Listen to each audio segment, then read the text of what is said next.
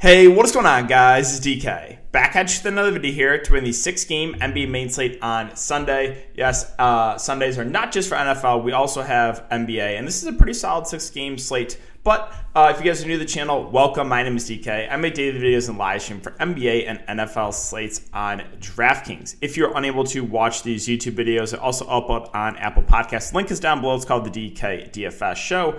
And if you're interested in signing up for premium content, now is the perfect time. Start of the month, I offer, again, 2 different packages, NBA, NFL, cover the main and the showdown slates. And the sponsor of this video is PrizePicks. PrizePicks, if you guys are not familiar, is a player prop site where you can pick 2 to 5 player props and win up to 10x your money. You can mix and match sports. There's a few different ways you can play for NBA. You can take over-under and straight-up points, rebounds, assists, 3-pointers made. You can also take over-under and fancy points. So, yeah, a lot of different options. They also have a ton of different sports that you can, again, mix and match. So, if you guys want to try out PrizePicks, make sure to sign up and use my code DKDFS. It is DKDFS, all one word. You get a 100% match up to $100. So basically, deposit, use my code $100. That's a free $100 to play with on this site. And as always, I want to thank you guys for your continued support. Hope you guys had a great New Year's Eve. And let's see if we can start the year off strong with another win here in NBA DFS. But before we get into players and their prices, let's take a look back lineup here from tonight. So tonight, it's a what could have been night. So it was a good night for me, but could have been a massive night. And partly due to Keldon Johnson, shot like 3 of 20 from the field with everyone out from the Spurs.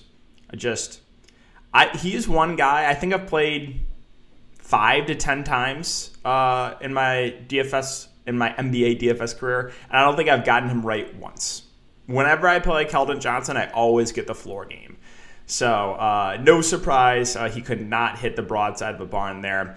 And then you get the random foul trouble for Jokic plus the blowout, and it was severe foul trouble too. He missed about 4 minutes in the first half, picked up his 4th pretty early on in the third quarter, and then the game blew out. So, Jokic lost a ton of minutes, and I was looking at that. I was like, are you kidding me? And the final thing I had to tilt about here. Did you guys see the Washington rotations tonight?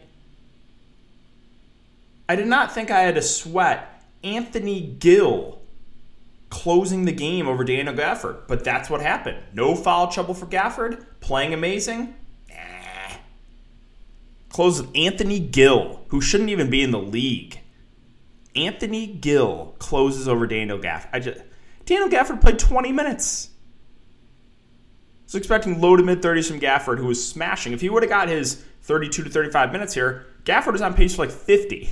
So, again, it was a good night for me, but, man, a few really tilting things there with Jokic, with Anthony Gill closing over Gafford, and with Keldon Johnson just always being awful whenever I play him. But, yeah, the rest of my lineup, the bright spots here, Trey Jones, 43% owned. I mean, I thought he was great value once we got news he was starting. I was a little bit surprised the ownership on Derek White dropped a bit, only 36%. I had no real worries with him starting at the 2. Still knew he would handle a good amount of the point guard duties. And the Spurs were just really, really thin in a great matchup. Devin Vassell, I also used for value once we had news that he was starting. And the Spurs were missing a lot of guys, so I wasn't I still brought it up in Patreon. I was like, there's a chance we can get popped here. Somehow Pop will find a way to, give Josh Primo 40 minutes. But luckily, the starters all got some pretty decent run. Campazzo, only 50% owned. He had a ceiling game. You cannot expect 60 again from Campazzo. But he smashed. And then Diallo at 43% ownership.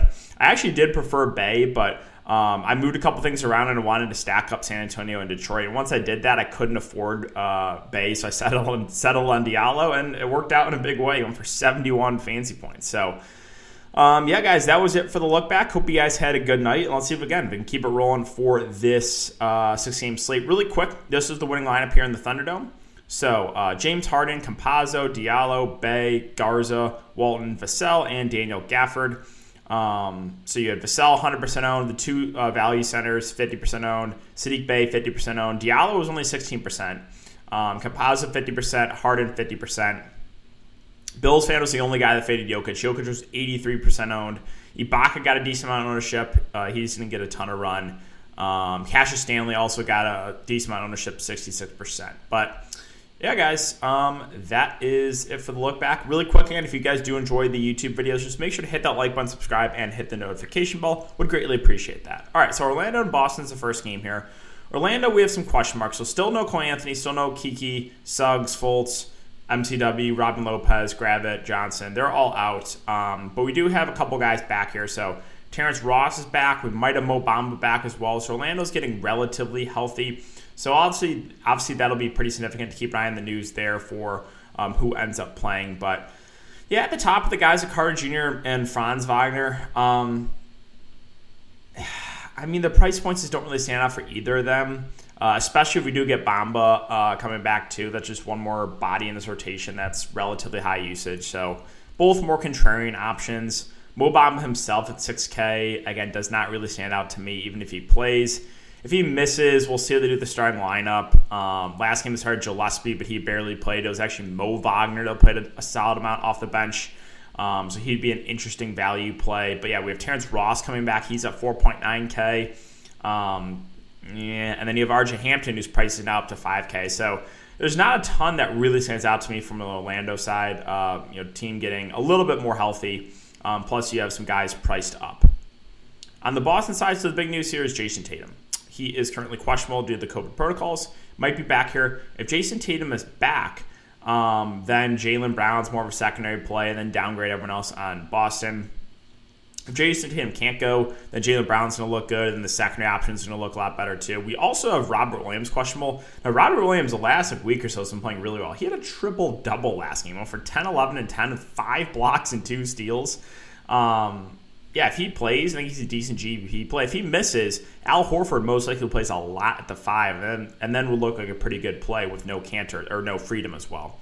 And then the rest of the Boston guys, we have Schroeder back now. If there's no Jason Tatum, I think Schroeder would probably be my second favorite play here on Boston, just because he'll be, him and Jaylen Brown will kind of dominate the usage there. All right, Indiana and Cleveland. So the Pacers, another team that are relatively shorthanded. No Brogdon, no Duarte, no Warren. No Lamb, no T.J. McConnell. So we'll start with Sabonis and LeVert. Sabonis 9.8K, and Cleveland's been pretty solid defensively, but he should play close to 40 minutes, and a guy that has a pretty high floor can kind of do it in a ton of different ways. So for 24, 14, 6, 2, and 1 last game. So I think he looks decent. I think LeVert looks pretty good, playing a ton of minutes and just doing all the ball handling, really, with Malcolm Brogdon now. He's playing, again, massive minutes, 39, 39, 37. So I think LeVert and Sabonis both look pretty good, even though Cleveland has been solid defensively. Miles Turner, 6'8", probably, if he stays out of foul trouble, plays 30-ish minutes, but doesn't really stand out as price point. Now, we might have some interesting value here for the Pacers. Like Justin Holiday probably plays big minutes, but he's a low usage guy. He's a fair value option. They started Washington last game. He played 30 minutes. If he starts again, he's playable value, not a very good point per minute guy. And then you got guys like Craig and Brissett off the bench play some pretty decent minutes. Craig played 32 minutes. You had Brissett play 31. So I think those two are definitely in play for value on a shorthanded Indiana team. On the Cleveland side, so no Garland, no Osmond, no Denzel Valentine. So Jared Allen, 9.1K, just too pricey for me. Came right back and played 37 minutes, but 9-1 is just too much for me to pay for him. Kevin Love smashed off the bench in 30 minutes. The good thing is the minutes are still there for him, right? Even with Mobley and Allen both back, Kevin Love is still getting minutes, and he's super productive when he's on the court. So at this price point, probably not a cash game play, but still some interest in him for GPPs. Evan Mobley himself, again, feels priced about right. Markin, kind of the same thing. As far as the guards go, like Okoro doesn't really stand out. Pangos is not playing a ton. He's playing like 24-ish minutes. They did go to Brandon Goodwin as the backup point guard. He played 25 minutes. I guess you can take a shot on him in a large field tournament. And they traded for Rondo, but I don't believe he's going to be available for this one. So not a ton that stands out for me on the Cleveland side. Miami and Sacramento. So Miami's a team that's once again going to be pretty shorthanded. So the main starters here, I think, look pretty good in a good spot. Jimmy Butler, 10K, should play mid-30s minutes. I think he looks really safe. Lowry at 8-4, more of a secondary play. He'll take a backseat to guys like Jimmy and Hero. Tyler Hero himself at 7-4. I think makes her a pretty good play in the mid-range. Again, he played 38 minutes last game. Yurt Goat 7. So happy he's finally getting run. I think he plays low 30s minutes. The price point now feels about right, but I still think he's viable. You have Martin at 4.9, who played 38 minutes. Again, not going to be a super high usage guy in this offense, but if he's going to play 38 minutes again, I think he's a relatively safe value play. It was Kyle Guy that played well off the bench in 24 minutes. I don't necessarily expect that to happen again. Also, his price is 4.5K, so I mean, you can go to him in a tournament, but I would not expect what he did last game to happen again. And then they use Chris Silva as the backup 5.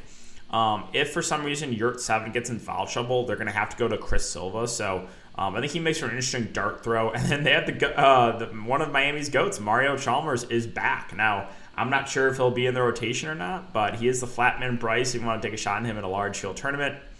Sacramento, pretty unappealing team here. Tough matchup. Halliburton now to De'Aaron Fox is that gif of look at me, I'm the captain now, right? Halliburton, I think, is the guy now. De'Aaron Fox has just really, really struggled this year, and Halliburton has been playing really well, handling the ball a lot more. 10 assists now the last 3 games, even with Fox in. So if I'm going to go to someone on one of the spend ups for Sacramento, it's going to be Halliburton. The price is way down on Fox, but I still don't know if I can do it. Barnes healed. I'm going to pass on now. Big news: no Rashawn Holmes. So they do have Alex Len back. They do have Tristan Thompson they can use. But my guess is Damian Jones picks up the start. He's been playing well as the backup 5. Been playing around 20 minutes. So if Damian Jones starts, I like him for value. They could always go to Tristan Thompson or Alex Len too. So like whoever starts the 5 would probably feel the best about. But my guess it's going to be Damian Jones. If he does start, I think he makes for a good value at the flatman price. Phoenix and Charlotte, so this is a great matchup. I've been, just wanting to target teams against Charlotte.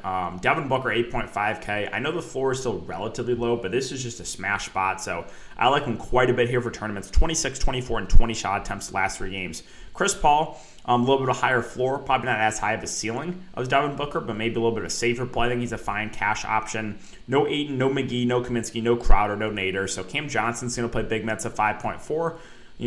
35-ish or so. I think he makes a relatively safe play in an up-tempo game. No JaVale McGee as well, as I mentioned. So Jalen Smith is going to start at the 5 and probably play a ton of minutes. I think he's a good play, assuming he can stay out of foul trouble. So I like Jalen Smith a good amount.